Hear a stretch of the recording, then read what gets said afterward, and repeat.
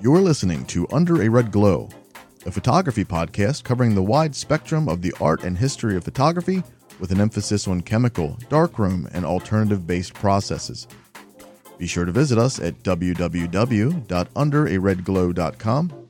And now your host, John Milliker Jr. Hello and welcome to episode 46 of the Under a Red Glow podcast. My name is John Milliker. I'm a full-time photographer who practices, teaches, and demonstrates nearly every photographic process in history, including modern digital gear and techniques. And with me in studio is my co-host and lovely wife, Christine. She practices and demonstrates many processes and is our entry-level process and kids class instructor. Welcome, Christine. Hello. What did we do today? Because this is going to be a long one. Well, not a long one, but I want to get right into it. What did we do today? We went to a wedding. We went to a wedding. I'm not going to say where, when, who, to protect the innocent. And boy, do we have and the thought was I was going to go with, this is not our normal shooting day, our normal recording day, but I kind of wanted to talk about weddings. As a photographer, as somebody who was invited to a wedding to enjoy it, that happens to know something about photography.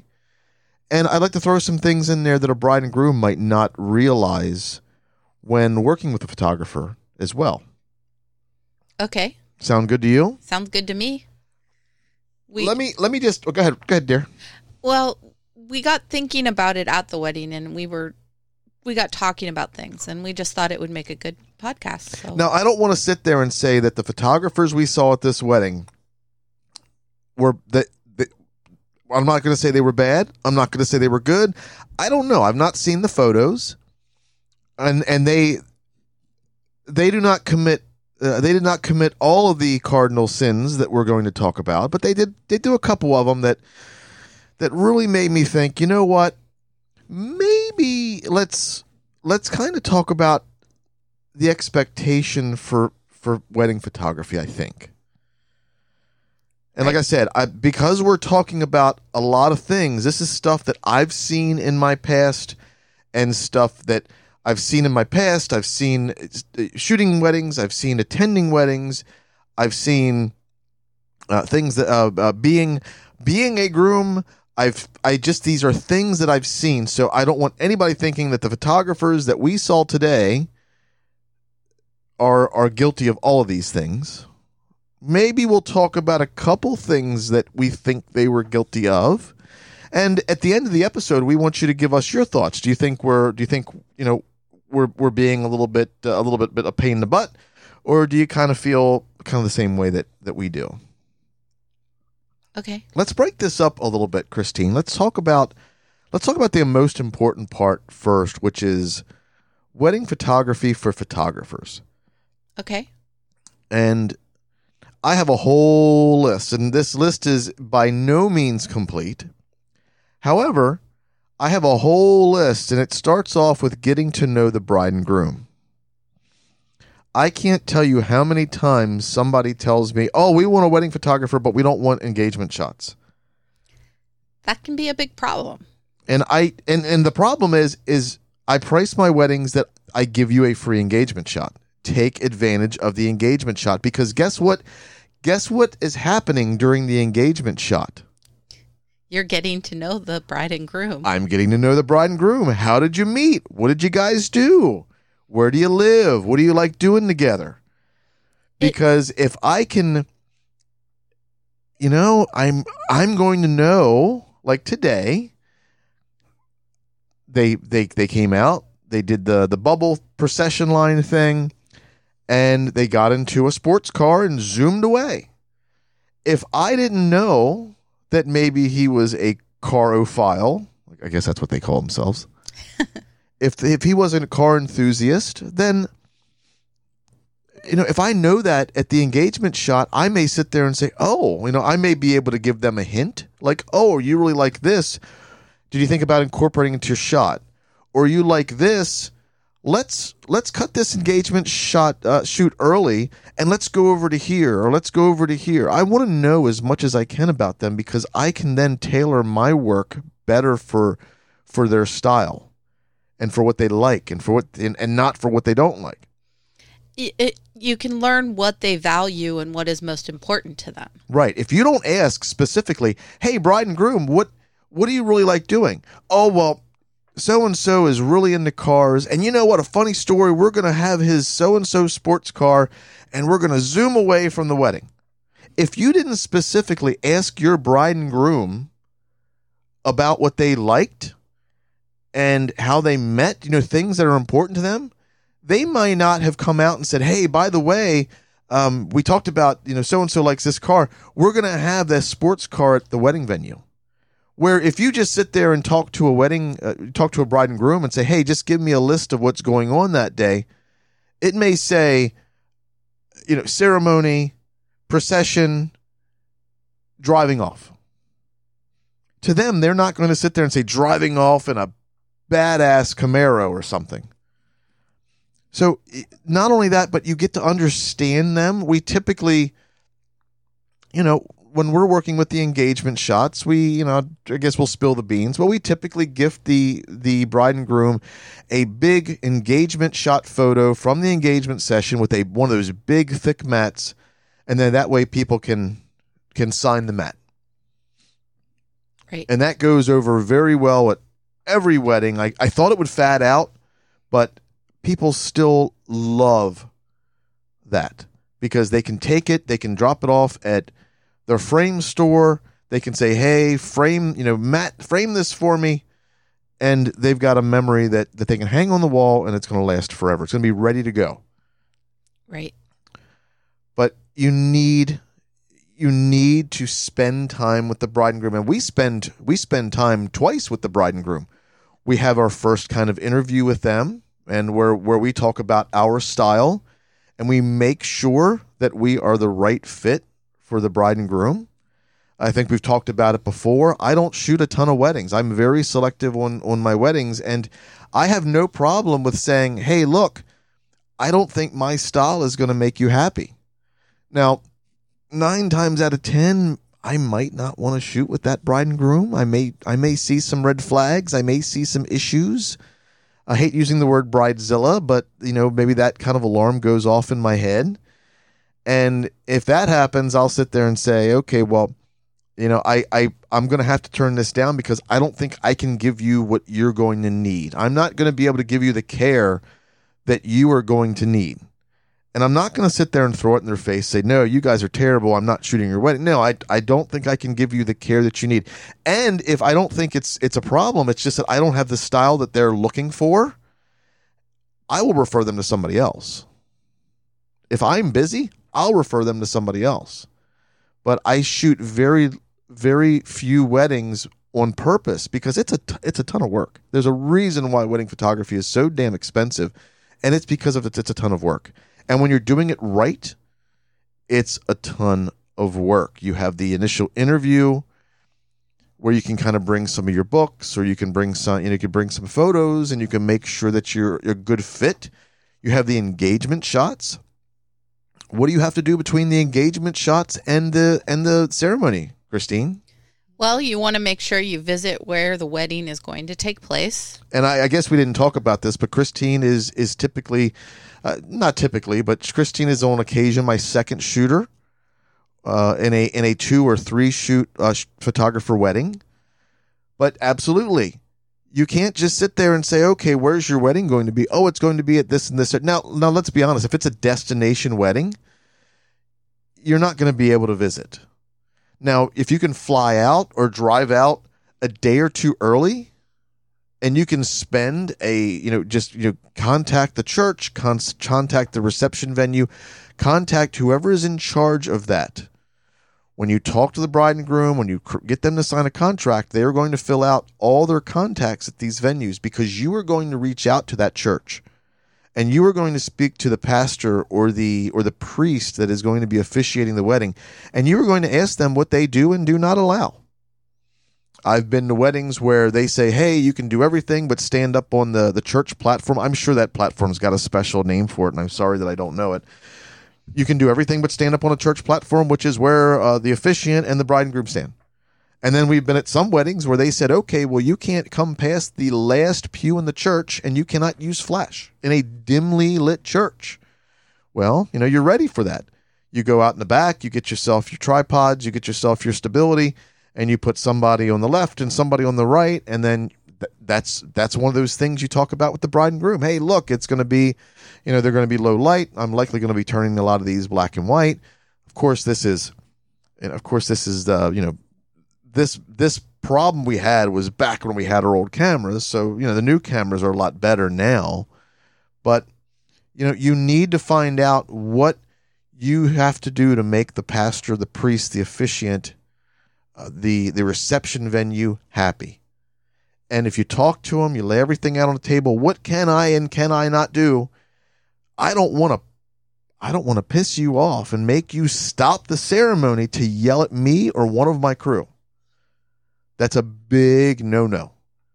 Because my next point on this is you have an important job, but you're no more important than the bride and groom. You're no more important than the DJ. You're no more important than the caterers. You're no more important than the guests. You have an important job. Don't have your nose stuck up, and I've seen it a million times. Don't have your nose stuck up where you think you can get in front of everybody and do what you need to do. Have a little bit of humility. If you need to stand in front of somebody to get the shot, you sit there and say, hi, I'm sorry. I just can't get this one shot. Get it done. But I've seen too many people that go out to a wedding or any event, let's be honest, and they make it seem like they are the greatest thing since sliced bread. And that's not how to be when you're at a wedding. The guests come first. I do everything in my power. Well, I should say we do everything in our power to take the route to move positions. I can go across the pews if I wanted to, but I'm going to be blocking people. I will walk all the way down the aisle in the back, go past the last pew, and come all the way back on the front. When I have extra coverage, when I know and I discuss with the bride and groom the entire outline of the ceremony, I know where I need to be at exactly every time to get the shot that I want. And now let's be honest, they may move left or right or forward or back, or they may, take some pews out, or there might be people. You need to still think on the fly, but you've got a general idea of where everyone's going to be standing. And if they don't have that on their list of things, you need to ask them. You need to ask the officiant. You need to ask the pastor or the priest or the officiant, how are you going to be standing when they exchange the rings, when they exchange vows, when they kiss for the first time? Where are you going to be standing? Are you going to be standing in front or behind? Typically, the officiant stands behind them, which is an amazing shot. Today, the officiant was not only in front of them facing away from the crowd, but he was down like 2 steps. He had them up on the platform and he was down. If I was shooting that wedding and I knew that, I would have been ready for that. I don't think the photographers of today knew what was going on. There were a lot of things that just didn't seem like they got shot. And I couldn't figure out if they were not allowed to go past a certain pew or not, because they had videographers which just set cameras up in the back and just set them. They mic'd the officiant, but they didn't mic the bride and groom, and therefore, at least I don't think they mic'd the bride and groom. I didn't see any lapel mics. They might have hit them well, but seeing the amount of effort they did to make the officiant mic'd up, I don't think the bride and groom was mic'd. So the officiant was mic'd, but you got to realize the officiant was standing about 6 feet away and down the platform from the bride and groom. I don't know if they got the audio or not. But these cameras were all the way in the back. They had this, like, what do you call that kind of top part of the church in the back? The vestibule? Is it the nave or the vestibule? I'm not sure. I looked up there thinking, oh man, it'd be great to have like a B-roll camera just shooting everything, and they had nothing. I just didn't understand. But the thing is They may have visited the church. They may have visited the reception venue. But it seems like they were kind of all over the place because I didn't know what they knew. And one of the photographers wouldn't pass the third pew, and one of the other photographers would, but they weren't really set up how I would expect it to be set up. And they were shooting super wide. They weren't getting zoomed in at all. That confused me. They were so far away and they were using wide lenses. So how did they capture the important moments? And they were also shooting flash, but the strobes were facing to the roof. They had the strobes face up in a very tall roofed church with a wood ceiling. I mean, that trick works when you've got a white ceiling that's not that far up. So I don't know. Like I said, I don't know what they were shooting. I don't know how they were shooting. It's just, as a photographer, you look at those things and you think, what in the world are you guys doing? But we're going to get back to that because as we have things to think about if you are the official photographer and things to think about if you're the bride and groom, we have things to think about if you are a photographer that just happens to be there and you're not paid the photography, which you keep your mouth shut, which is what we did. But we definitely took mental notes. Another thing that these photographers did not do was dress to blend in. They looked like they were dressed to shoot a beach wedding. And everybody is in like suits and ties. The majority, the majority of everybody was in suits and ties, and these people were in.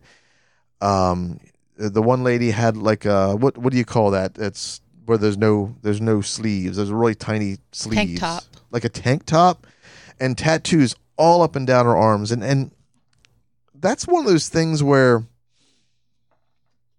I mean, yeah, if you've got a rowdy biker family that you're photographing, yeah, but the family that we went to the wedding for, kind of not that kind of people.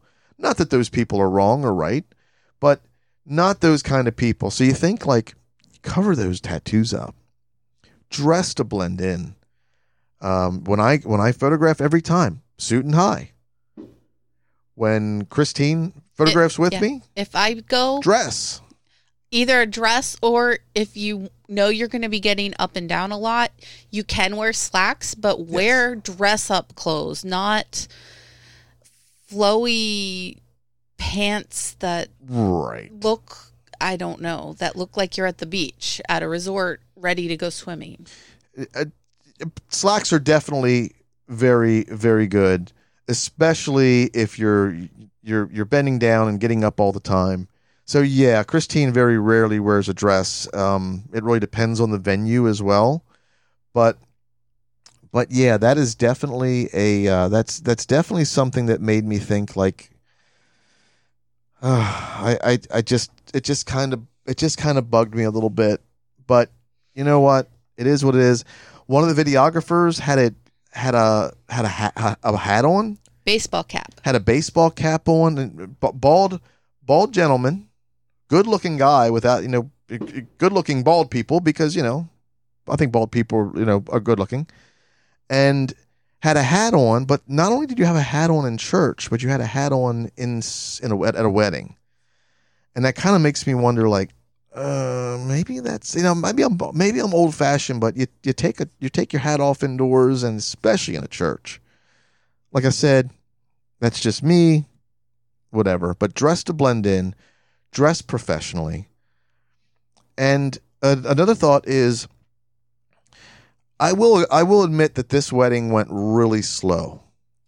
From the ceremony, there was a 20-minute ride to get to the reception, and once you got there, they introduced the bride and the groom. They did the first dance, and then it was.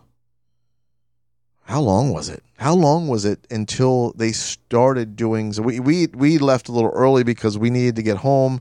I wasn't feeling too good because I had something that didn't agree with me for lunch. We stopped and had lunch before the ceremony, and something didn't agree with me. So we left a little early, and just as we were leaving, they were doing the mother son and the father daughter dance, and it was a good 3 hours after the reception started. Really? Was it 3 hours? It started at 3. We left about 6. Oh my goodness. It was 3 hours. But getting on top of that, like I said, that's kind of a problem with the planning of the wedding.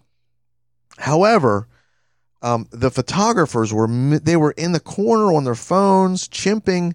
They weren't even like copying cards, which would be like, if I'm not actively doing something to protect the images of your wedding. I mean, back then I did that. I would be the one, I'm the technical guy, so I would be the one on a laptop or on hard drives, taking all the cards from the ceremony, making backups of them while I had my second and or third shooter out shooting the reception. But unless you're doing something for them, you don't get on your phone. You're not being paid to play on your phone. You're not being paid to just sit around and do nothing. I mean, you walk around, you get 100,000 steps that day because you were looking for impactful images, and there were so many great interactions between family members that they missed. They didn't walk around. I mean, they started to walk around to the tables at the reception, but I know they only got a couple of the tables before they started sending people to eat. And I know you're right, because it was a good 20 minutes before that they were shooting the tables before they went to eat, and I think it was even longer. But the thing is table shots suck, but they're the most important. That's why I give them to my second or third shooter to shoot. But you got to get every single table, there were so many tables on each side of the room. And on our side of the room was what? 1, 2, 3, 4, 5, 6 tables? They only shot 2 of the 6 tables. And I know because first of all, I kind of realized that they skipped past us. Then I'm like seeing who else got them, and nobody got it. Table shots suck. No one ever buys them. But you know what? They always want them. They always buy the downloads. Or they buy a gallery of them, or they want certain ones of those in the books, because you got to realize, I can't tell you how many times I've had brides and grooms come back to me and say, "Hey, so and so's father died. He was at our wedding at table number 6. Do you have the table shot from that?" Because it's a sad reality. Even though we all have 47 cell phones in our lives. Or 47 cameras. Every device you have has got a damn camera in it now. And it's sad that we still don't take photos of the people in our lives that we love. So I can't tell you how many times I get somebody saying, "Hey, you shot our wedding so-and-so. Well, my father passed, or my father's in the hospital, or and it's like, really? We shot that 5 years ago, and you don't have any current photos of that person?" But table shots are very important, because this is the time when people are getting together, they're dressed up, they're having a good time, especially with COVID. I guess I shouldn't say the word, especially with the thing and with Facebook since COVID. We don't have family reunions anymore. Our family especially. We used to have a family reunion every couple years, and we would go somewhere and we would invite everybody to the park and we'd have a good time. We don't do that anymore. And it's sad, because we see everybody. One of the times you get to see family, when there's a wedding and when there's a funeral. And that's so sad for most people. So you got to realize these are the shots that are the most important, because they just are. I remember from our wedding, truthfully, the table shots are some of my favorites, but we made sure everyone got photographed at their table with us. So maybe that made it more important to me. Yeah, that was, well, we had another plan with our wedding, which was, we had gotten one of those Polaroid Zinc cameras, the Z Ink, and that thing totally crapped the bed. It was charged, it was ready to go, and then it had like some kind of internal error. Everybody who came to find out their table assignment was to get a photo taken, and we had a board that they were going to be put on the board. And the day of, this camera takes a crap, and it was so disappointing. And we never did get that camera fixed up. We bought it ahead of time. Of course, it was out of its 6-month warranty. It was a crummy warranty through Polaroid, and yeah, just died. Just stopped working The day we needed it. the day we needed it, and it never started working again. It's a paperweight. Yeah. I mean, it's kind of cool. It's got the Polaroid logo and it's got the little Polaroid rainbow on it, and it's like, what a turd! What a But paperweight. I liked our table shots, and they Yes. meant a lot to me. And I think it meant a lot to the people who were there, because we got whole families together that might not have gotten photos in a while. Right. And I know not everyone is that close to their families and friends, but it meant a lot to me. And we got photos of everyone who was at the wedding. And if someone was missing from the table when we got there, we moved on to the next and came back when everyone was there. Oh, we didn't shoot our wedding. We didn't photograph our wedding, but our photographer got us with. don't say we left and came back. Now, when we were visiting, which apparently is not a thing anymore, since when does the bride and groom just not get up off their butts and walk around to each table and say hi to everybody and thank you and thanks for coming and kind of just hang out with each table? We did that, and people were like, "Whoa, what are you doing? That's cool." It's like, this is nothing new. But apparently that is a trend that has gone the way of the dodo. If you have a wedding, even though, let's be honest, even though the venue, the food, the caterer, the knickknacks and doodads you put on everybody's table, even though the gift they give you probably won't cover it, you need to be thankful that they took a Saturday. I mean, this is a Saturday or Sunday. They took a Saturday or a Sunday to come to your wedding and waste a beautiful day to see you tie the knot. So it just made sense. It just made sense for the bride and groom to walk around and say, and I'm not saying that the bride and groom today did or did not do it. They were very attentive to everybody. They made sure to greet everybody. But I'm just saying it's a trend that doesn't seem to happen much anymore. It does blow my mind. I understand it's your important day, but you took the time to invite these people to your wedding, so make it worth everyone's while and spend at least a couple minutes with each person. Yes. And like I said, I don't want anybody from the wedding today hearing this and thinking we are singling your wedding out. We are not. We had a heck of a time. We're kind of questioning some of the things that the photographer did and whoever planned the timing, but on a scale from 1 to 10, it was definitely a 9 wedding. We had a heck of a lot of time, and when you're seeing friends and family, it could be the worst wedding in the world, but you still enjoyed people's company. Right. So there, I'm not singling anybody out. So let's move on. Make friends with everybody. Even if it's not the bride and groom or the wedding party or her parents or his parents, make friends with the caterer, make friends with the flower person, make friends, get cards, swap cards. Not only are you going to make friends with people and maybe send them a couple shots that kind of show off their work. If you can give them something, they may give you something in return. If you gave them some cards, maybe they will say, hey, to the next bride and groom, because if somebody goes and gets flowers and they don't know who they're going to get their wedding photographer, they're going to ask people who they recommend. They may recommend you. I don't do it for that. I try to do it because you have to work with these people for the next several hours. And it's just right to be nice. But let's say you get a really cool shot of the DJ. Send a photo to the DJ. Here, you can use this. Here's a little property release that you can use this for your own promotion. It was great working with you. We had a good time working with each other. And can you give me some cards? Because if I have a bride and groom come to me and say, hey, do you know a good DJ? Oh, yeah, there was this guy at the last wedding I shot. Man, he was a lot of fun.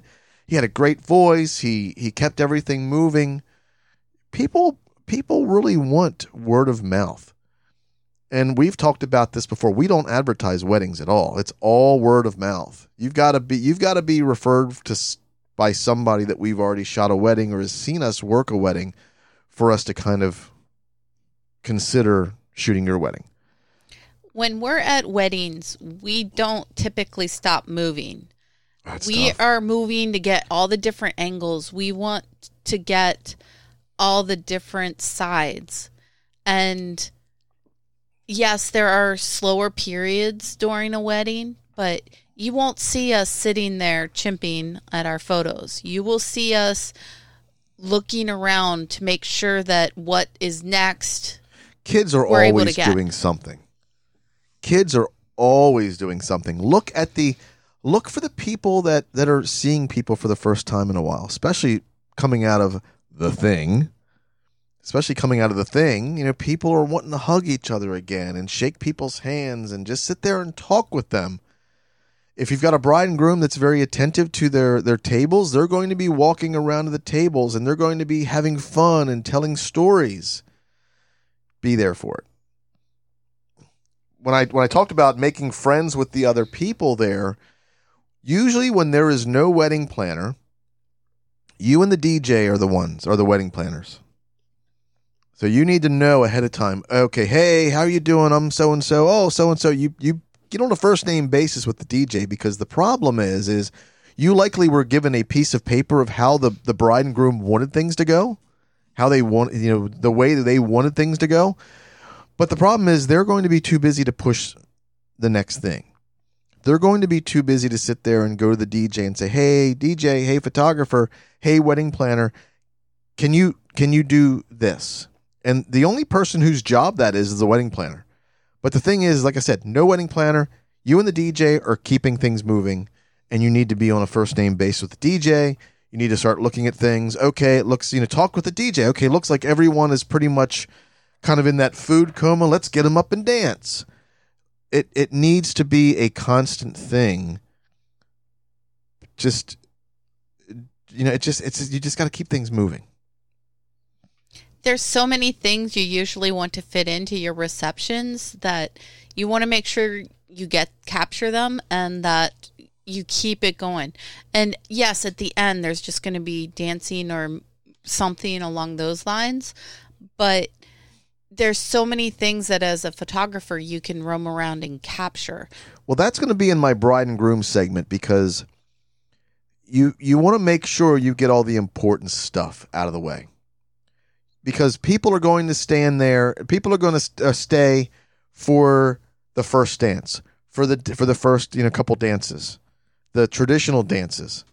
People are going to stay for the cake cutting, and that's when people are going to. That's kind of when people are going to start weeding out, and the hardcore partiers are going to stick around until closing time, all the way through the electric slide and the chicken dance and everything else. Those are the people that are going to stick around. But you need to think about your friends and family that they drove a couple hours to get to your wedding and they need to drive back. Or, maybe they're not feeling well, or your reception hall was really, really hot and they weren't feeling very well. They want to get out. You need to make sure that they're not sticking around, because I felt bad for leaving early because, like I said, they hadn't cut the cake. They hadn't thrown the bouquet. They hadn't thrown the garter. I don't know if they were or not. But, I mean, it was 3 hours before they started even the first dance beyond the couple's first dance. And that's tough. That's not only tough for your guests, but that's tough for your hired help. Yes, you probably have these people to a certain time.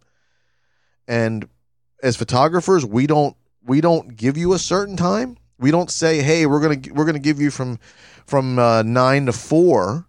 We're giving you the whole day, because I'm not booking up another wedding that day. But the problem is, I'm giving you a whole day. I'm not nickel and diming you for hours. But the problem is, don't make me sit around for 3 hours waiting for your first thing to happen.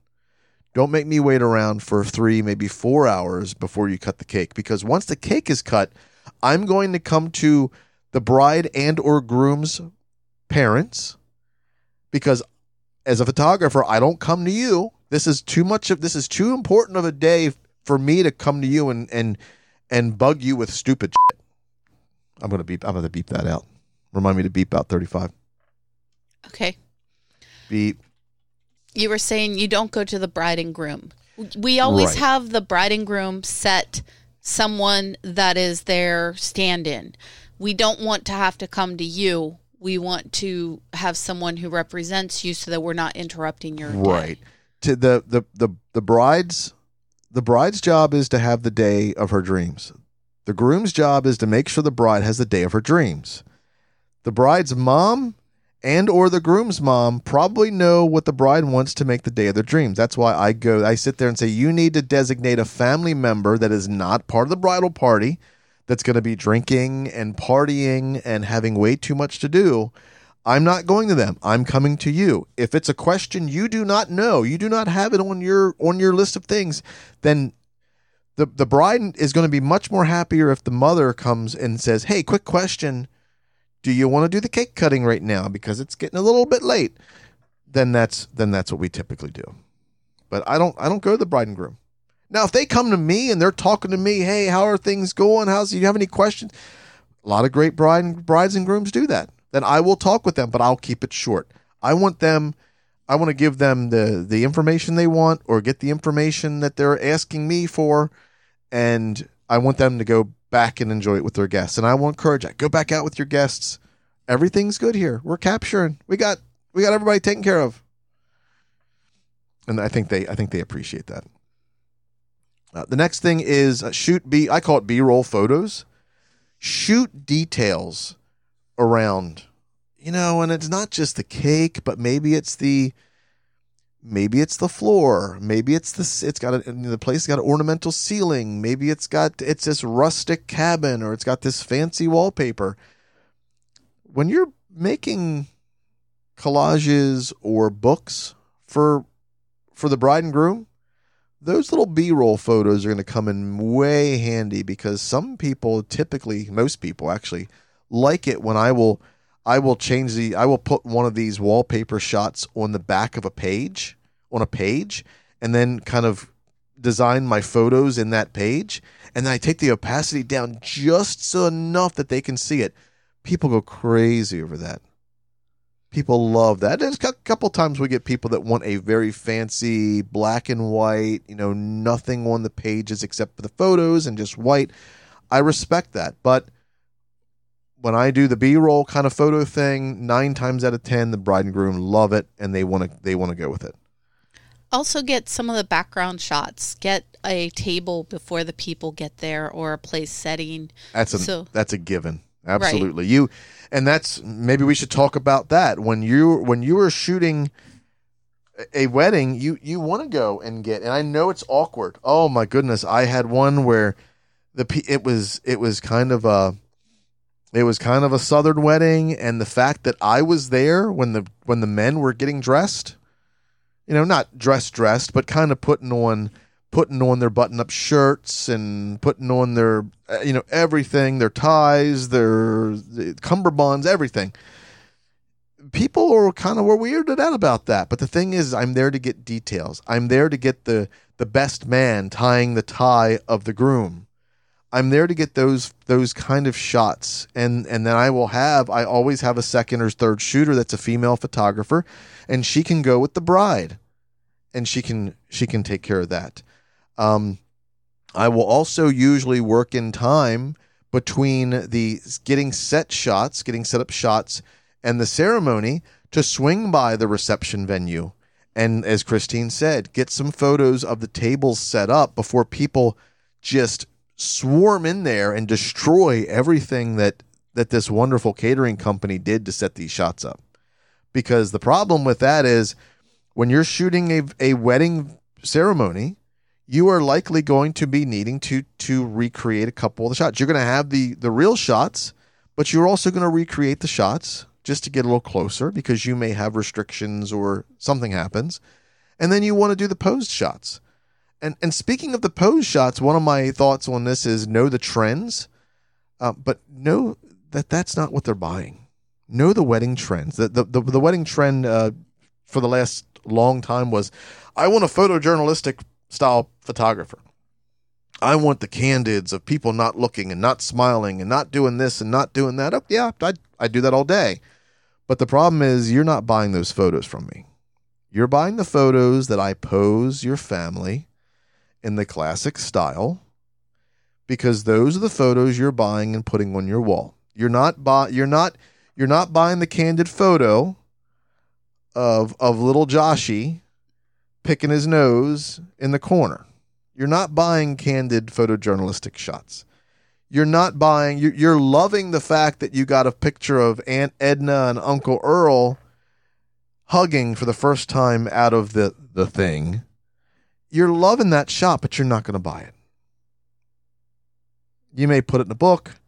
You may put it in a gallery, in an album, but you're not buying that to put on your wall. You are buying the posed stuff every single time.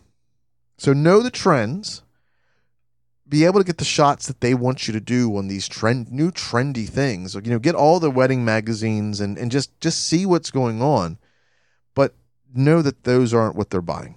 And sometimes I have a hard time. Like, hey, I want to pose you. Oh, why are you posed? We don't want pose stuff. It's like, you're going to love these. You want posed shots. And sometimes it's a tough sell, but every single time they buy the posed shots because that's what they want. They just think that, oh, well, I want the photos of the bride and groom facing away from the camera. It's like, you're not going to buy that shot. You're not buying that shot and put it on your wall. A good rule for the group shots, though, is to make sure that you're the only one shooting, and then you can let other people come in and get their cell phone shots of things. Oh, because that's a good, if you yeah. don't have just you shooting, you're not going to have all the eyes on you. That's a good one that I almost didn't say, because I can't tell you how many times, and I've got to put my foot down and say, look, every time I pose a group, I will take my shots and then I will allow other people to take their shots. And if I got to call somebody out, I will, because the problem is if you're in the middle shooting and there's 3 or 4 or 5, 6, 27 people behind you with their cell phone cameras out, every single one of those people in your posed shot is going to be looking at a different photographer. I put my foot down. I'm not a jerk that can't share the spotlight. Oh, Uncle Ed brought his DSLR. I make friends with Uncle Ed. I make sure Uncle Ed gets the shots that he wants after I get the shots that I want. But the problem is I can't have anybody shooting, and I will typically try to make sure that the bride and groom know that everybody is getting kicked out except for the people that are getting photographed, I should say. And then we move people in and out. Bride and groom with his grandparents, bride and groom with her grandparents, bride and groom with both grandparents. All the standard wedding photography group shots and getting it out of the way. And then I will sit there and say, okay, anybody else want to shoot? I will shoot. I have a second shooter shoot. That way we have extra backups, and then we move on. Oh, but yeah, that's a really that's a big one right there. How about for bride and groom? If you're a bride and groom looking into a photographer, just like they should get to know you, you should get to know them. Also, pick a photographer on their style, not their price. Yes, you can find a photographer probably in your price range that has a style that you probably can work with or probably like. But there is a reason why photographers are so expensive. And if you find somebody that's charging you $250 and a tank of gas or maybe some beers at your wedding, I'm not going to say how many, but we've reshot weddings that other photographers have kind of didn't deliver. I'm being nice. They didn't deliver.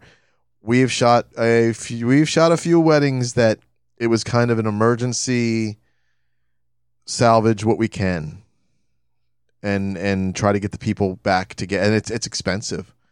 The bride usually has her own dress, but the groom and the groomsmen, they usually rent their tuxes. Another thing is, and this is how I like your get to know your photographers, because photographers are not mind readers.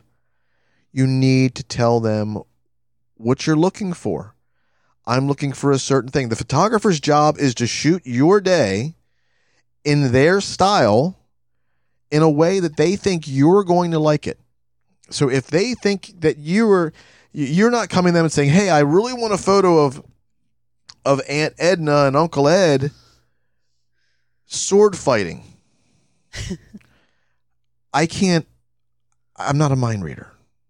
You got to tell me exactly what you want.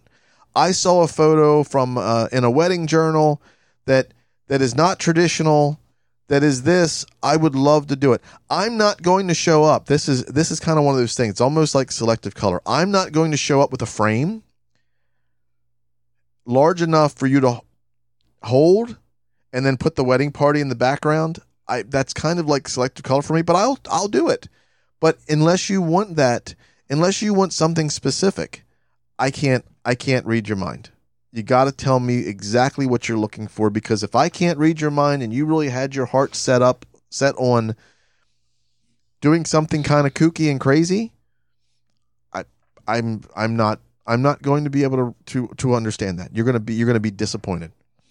If I think you guys are a fun group and the groomsmen are energetic, we'll usually do all the groomsmen hold the groom kind of laying down. We do that kind of fun stuff. We do the everybody jumping, but that's a personality read where I think if you're going to like that or not. If you kind of are a little sassy, if you kind of like a certain style, we'll pose the brides in certain ways. The brides and the bouquets, and I mean, there's just a million things you do that is read by knowing your bride and groom. Well, the same thing for your photographer. Know your photographer and tell your photographer what you're looking for. Otherwise, they're going to shoot your wedding to the best of their abilities, their style, and making you happy. But as I said, they don't know you with something special. They're going to miss it, and you're not going to be happy. Right. Another thought is pass over photographers who box you into a certain time. As I said, when we work on a wedding, I want to get there when you're getting set up. I'm shooting through the ceremony, and then we're shooting through the reception. Once you cut the cake, unless you have anything special going on, I usually come to the person that is in charge of asking questions and saying, we're going to wrap up. We're going to pack everything up. This is the last call for anything special. And then typically we leave. So my second part of that is don't pass over photographers who box you into a certain time, but don't waste their time either. I can remember a wedding we went to as not the photographers, and their photographers gave them an exact time that they were willing to be there, and it basically had them leaving 2 minutes into the reception. And I remember that. Blew my mind. Well, not only that, but the photographers gave them a certain number of hours, and they showed up too early. So they had a cocktail hour, and as Christine said, 2 minutes in, they had to cut the cake. They had to do the parent dance, cut the cake real quick. So it really screwed up the entire flow of the wedding, because the photographers were coming to the bride and groom saying, "We're leaving. Bye." Oh, it wasn't good. And they had no pictures from their reception, basically. Another great thing about when you have a professional photographer, and I'm not talking about a photo booth here, because there was a photo booth today and they had to beg people to use it. I think the photo booth fad at weddings is kind of on its way out. There was a photo booth at the restaurant we went. There was like one of those pay your own photo booths, like $5 to get your own photo in this photo booth. And I think it was even a download. I don't even think they had a printer or not. But then they had this other photo booth at the wedding, and like nobody was using it, especially coming out of The Thing. People don't want to touch props. I just don't know. I mean, photo booths just seem like it's kind of like cupcakes. Remember when cupcakes used to be the thing? Depending on the situation. Remember when cake pops used to be the thing? They're not the thing anymore. Not as much. I think photo booths are about the same, and that's okay. You can still. We have a friend that I don't know if she's still doing the photo booth stuff, but she does photo booths, but she does more high-end studio photo booths, and that's what we don't like doing photo booths. But if you want us to set up a studio booth, we can do it. We typically will say, hey, go hire this person. But if you really need us to do it, we can do it. But it's actually a studio. You know, we set up studio lights. We set up a background. No props unless you want to, bring your own fun stuff. But yeah, if you want nice studio shots, we will. But to move into that, the reason I'm talking about that is because we're there. You have family and friends dressed up, the best they've probably been dressed up all year. Take advantage of your photographer. Make sure your photographer's okay with this. They're not. I'm likely going to say that they're not likely going to say no, and say, hey, do you mind if I kind of advertise to family and friends that you can kind of pull, they can kind of pull the photographer off to the side, get a nice dressed up family photo, and then there you go. And you can even ask your photographer, I mean, if they're doing something special, and hopefully they are, okay, well, if you're buying so much in prints or so much in books or so much in this, then we're going to give you a good deal. Well, the thing about that is I'll typically say, look, when I give you a gallery, I can either give you a specific gallery for those people that got their portraits made, family photos, or you can just share the main gallery with them and they can order things through you. And then that'll count towards your volume discount. But I mean, that's a great thing for your photographers and for your guests. Right. Last but not least, and this is not a complete list for sure. Last but not least, feed your photographers. They need to be fed as well. They likely ate a big breakfast before getting there. They likely grabbed something really quick from heading from one location to the other. Or if they're like us, they're probably munching on power bars the entire day. Feed your photographers. Make sure that there is a secure or very highly visible location they can put some of their gear. Maybe the corner table that you only want to put the people you don't like. Put your photographers back there. They're not going to be sitting there any longer than to quickly eat food and switch out camera batteries or cards. And we don't go on to the days anymore where we're making backups of cards on the fly, because we've outfitted everybody with cameras with multiple card readers in them now.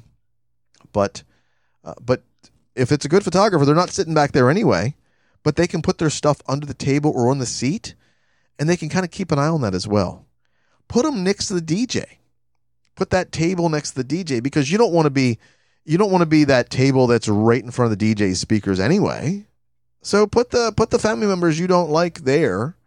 Put your photographer there, and they will be completely happy for you. Ask your photographers when they want to eat. If they want to eat first, of course, after the bridal party. Photographers out there, don't expect you're going to eat before the bride and groom eat. That just ain't happening.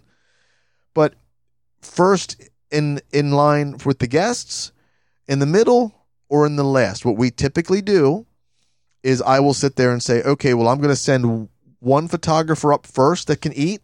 And while that photographer is eating, we've got somebody else shooting tables. And then we know what the order of the tables is that they're sending up to the buffet. So we know where those table shots have got to start first. And then once that photographer is done eating, the other photographer switches out, gets something to eat, goes back, sits down there. We only need one seat. We're not sitting three photographers back there eating and partying and doing things. Oh, I remembered what I was going to say. As a photographer, you do not drink alcohol. Right. That should be obvious. It's not. Now, here's the thing. If you are a photographer and you've had a nice time and you've kind of melded with this bride and groom and you're having a good time, when you are done and you say, okay, the cake cutting is done, do you need anything else? I'm putting my camera gear away. If the bride and groom say to you, why don't you come back in and party with us? Help us celebrate our day. Once you turn off business mode, then that's fair game. We went to a wedding where after the last call for shots was done, coolers upon coolers, and I'm not talking about tiny coolers, I'm talking about big coolers. Coolers of Jell-O shots came in.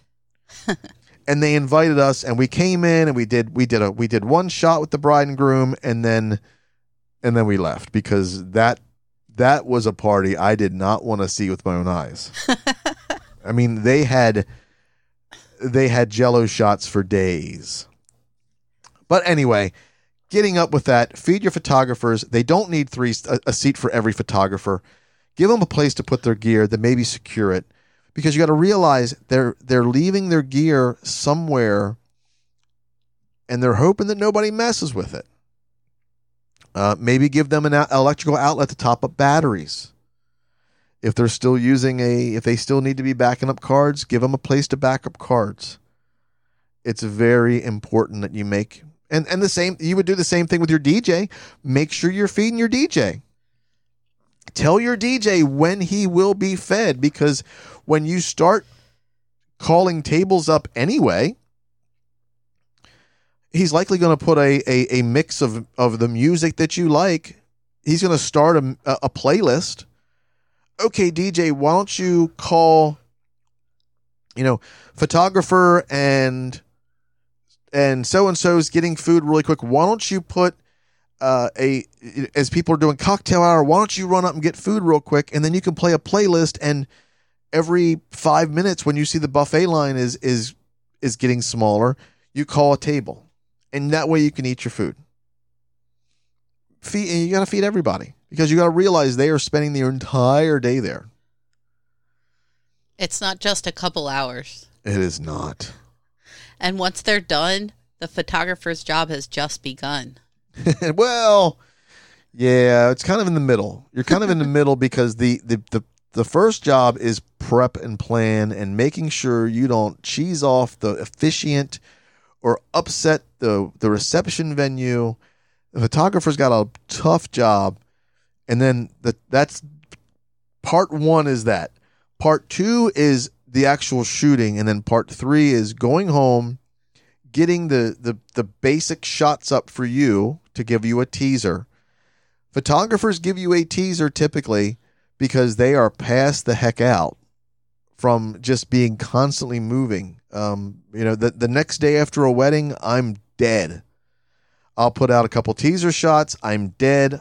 And then the very next day is when I'll hit the ground running and start getting your images edited up, and the images from all of my other shooters edited as well. I will edit everybody's shots because I want them as uniform as possible.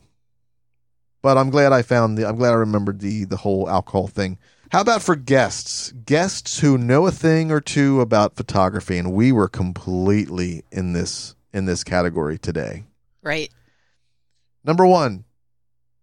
Don't compete with the hired photographers. You were not paid. You were not hired to photograph a wedding.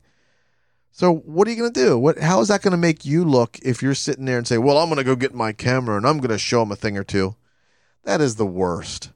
If somebody wants to come and bring their camera and just get a couple shots here and there, great. But if somebody's trying to compete with us, dude, we've already been paid. Right? Right. We've already been paid for the shots. What do you think? You're going to shoot something? You're not hooked up into our lights. You're not, you're not color balanced. You're not this. You're not that. You're not going to compete. And even if you try to compete and win, or try to compete and fail, you're going to come off as kind of a jerk, I think. So number one is don't compete with the hired photographers. There's a reason why the bride and groom picked them. They liked their style. If you have a camera, make sure it's okay. Go up to the bride and groom, go up to the photographer, say, hey, I brought my camera. Do you mind if I get a couple shots while they're posing? Or a couple shots of the bride and groom. As long as they know that you're just there shooting a couple things. Don't sit there and shoot every shot the photographer shot and then give them the digital files for free. Oh, here's my card from the night. So now you don't have to pay for the photographer's shots, right? And I've seen it. I've seen it happen. It's happened to us. And thankfully the bride and groom said, yeah, so-and-so's uncle brought his camera and shot a bunch of stuff and he gave us everything. But Yeah, we're buying a lot of, we're buying a lot of your stuff. We're buying your downloads, or we're buying prints and stuff. So it's not good for anybody. And don't give them a hard time, even if you think they're doing it all wrong. We talked about the photographers today, not dressed very nicely, and shooting. The one photographer couldn't figure out if they wanted the Gary Fong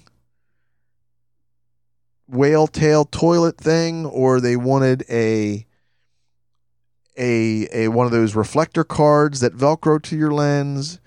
And at one time they had the little bounce card on the flat, but they kept moving back and forth between them, and they were having a hard time with flash. And at the end of the day, they just took everything off their cameras. They pushed that little catch light reflector card, the little white card that usually pulls out on a flash. It bounces a little bit of light forward.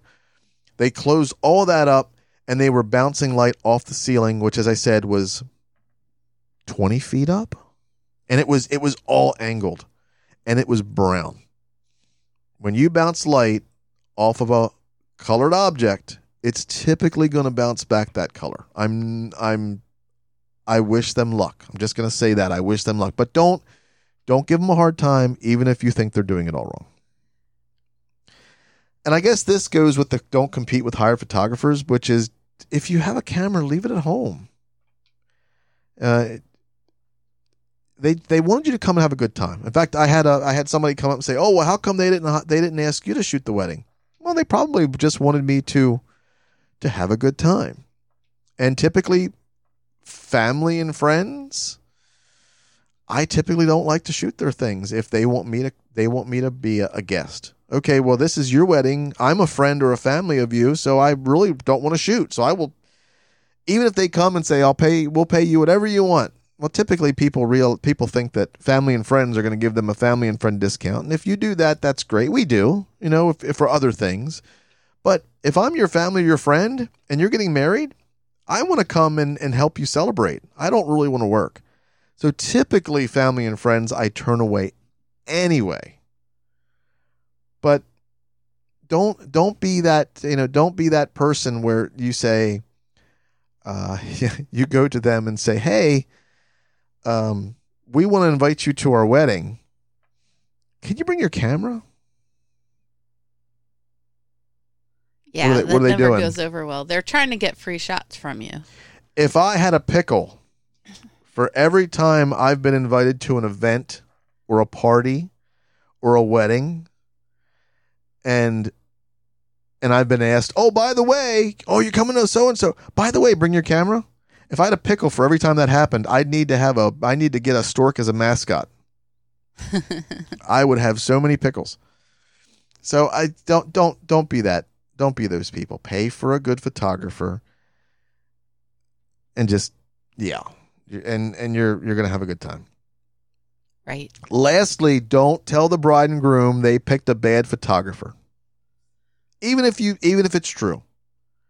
Even if it's true, even if this person couldn't fight their way out of a wet paper bag, as far as photography is concerned, even if they couldn't even put the memory card in their camera right, don't tell the bride and groom they picked a bad photographer, because it's only going to ruin their day. And you don't know what they want. You don't know what they like. They may get images that they may be subpar, and they may love them for what they are. Right. But what's going to happen if you go with the bride and groom and say, "Man, you picked some real stinkers for the photographers," or "You picked some real stinker for a DJ," or bless her heart, at the church there was a lady playing the organ. She tried. She tried really hard. And you don't know that. That could have been somebody that maybe should have had a little bit more practice before they wanted to play music at somebody's wedding. Or it could have been a family member that was like, "Look, I'm not very good at it. We don't care. We want you to play it at our wedding." I don't know what the thing is, but if I went to them and said, "Hey, man, that organ player sucked," who's it going to make look like a jerk? It's going to make you look like a jerk. And honestly, I mean, I can't play organ. So, I mean, she played a heck of a lot better than I could do. Right. But yeah, there were a couple of those shots that kind of made you the fillings in your teeth hurt. But I think that's it. That went long. I first I thought we might have had to split this up into two, but I'm glad we didn't. So if you're a photographer, do you shoot weddings or do you not shoot weddings? Do you shoot weddings because of a reason? Do you not shoot weddings because of a reason? And what are some of the tips you've discovered? We want to hear from you, and you can connect with us on our Facebook group or through email at podcast@underredglow.com, and your comments might just make it to a future episode. As always, a big thank you to everyone for continuing to join us and all the love and support we've received from people liking us on Facebook, subscribing and rating us on your podcast platform of choice, and also a big thank you to our Patreon and subscription supporters. We're starting at $1. You can get our shows early with our supporters-only after show, all without ads, and with our supporters-only after show. I think I said that twice, didn't I? I think so. Well, you get 2 after shows. You just have to watch it back. You just have to listen to it twice. Be sure to check out our other supporter tiers, which are geared towards bringing you along on our darkroom and photography projects with great rewards. All of our links can be found in our show notes and also on www.underredglow.com. And now with episode 46 down, it's been our absolute pleasure spending this time with you. Please be sure to subscribe to Under Red Glow. And if we've earned your recommendation to other photographers of any skill level or process, we would certainly appreciate you sharing us with them. A big thank you to my co-host, Christine Milliker, and of course, everyone for listening. If you're listening on Patreon or our supporter page, stay tuned for the after show. Thanks for tuning in, and we look forward to visiting with you next time. Goodbye. Goodbye.